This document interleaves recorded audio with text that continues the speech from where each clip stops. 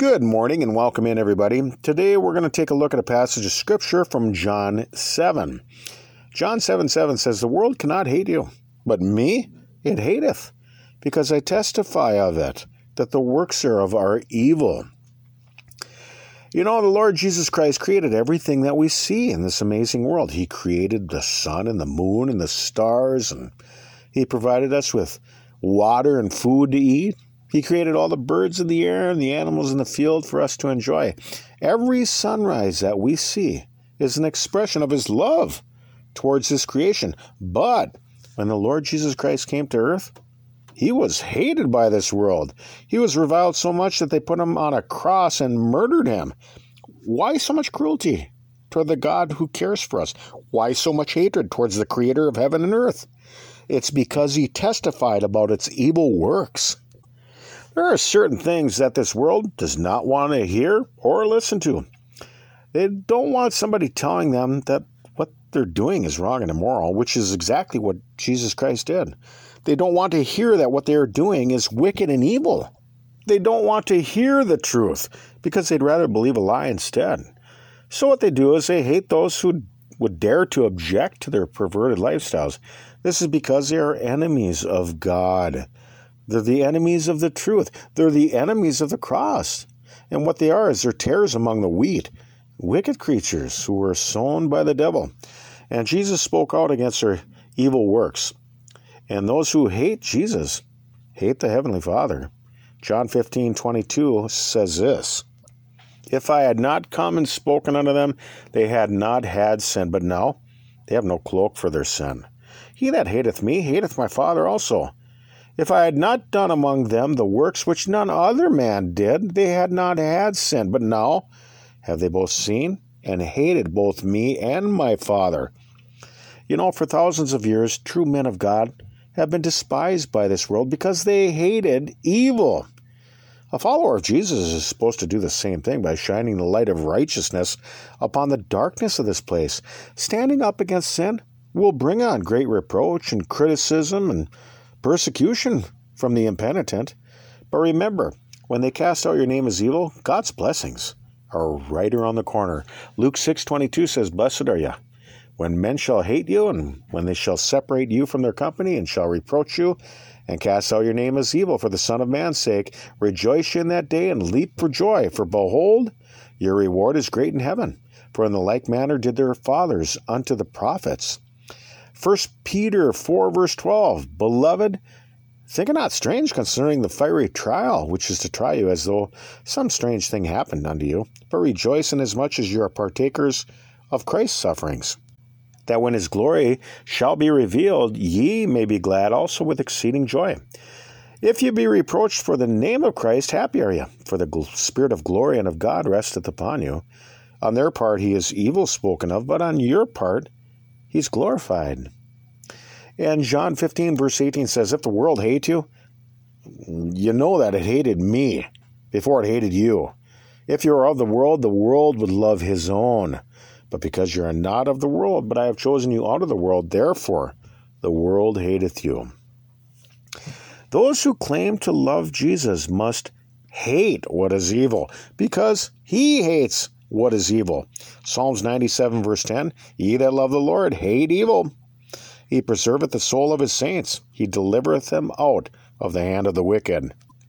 Romans 12, verse 9 says, "Let love be without dissimulation. Abhor that which is evil. Cleave to that which is good." Proverbs 8, verse 13, "The fear of the Lord is to hate evil, pride and arrogancy, and the evil way, and the froward mouth do I hate."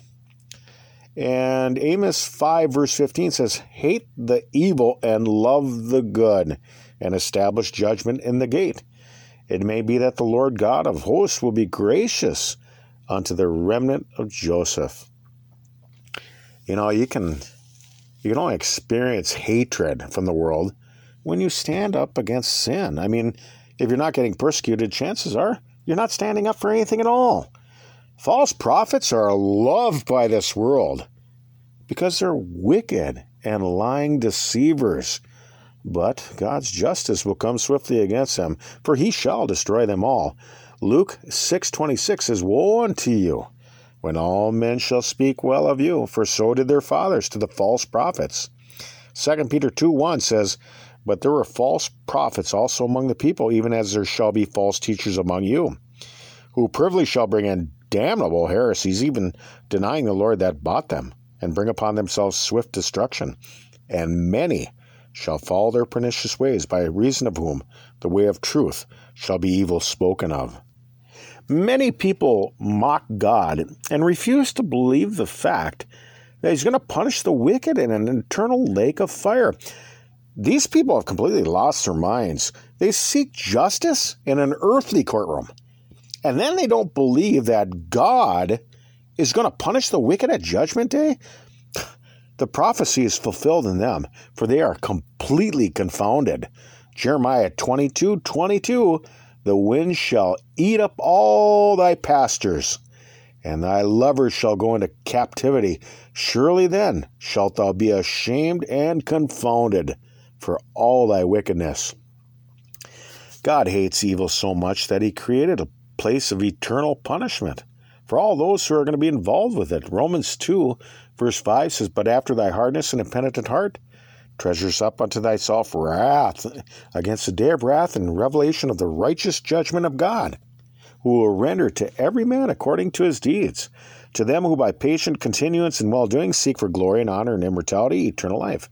But unto them that are contentious and do not obey the truth, but obey unrighteousness, indignation and wrath.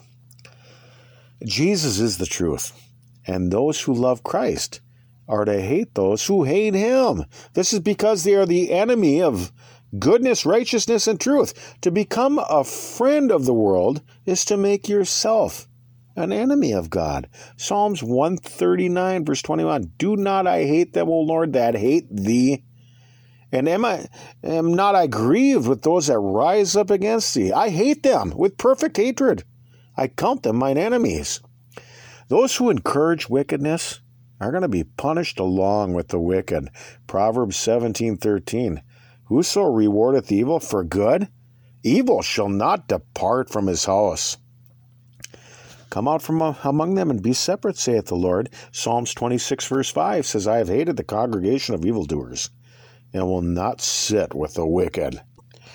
To truly walk in the will of God is to stand against those who oppose it. To obey the truth is to resist those walking in lies. It all comes down to choosing what side you're going to be on. When all is said and done, our Lord Jesus is the author of everything that is good. And if you're going to love him with a perfect heart, it's going to require that you hate evil. So let's think about these things for right now. We can be found on your web browser by searching tlkjbc, where you can find our diaries distributed through various platforms. And we're not associated nor affiliated with any other religious groups. And you get our entire podcast feeds directly, along with transcripts at tlkjbc.com. Or I suppose you can find us somewhere up here in the great northern Minnesota woods. Peace to all, and Lord willing, we'll talk with you some more tomorrow. Till then, bye-bye, everybody.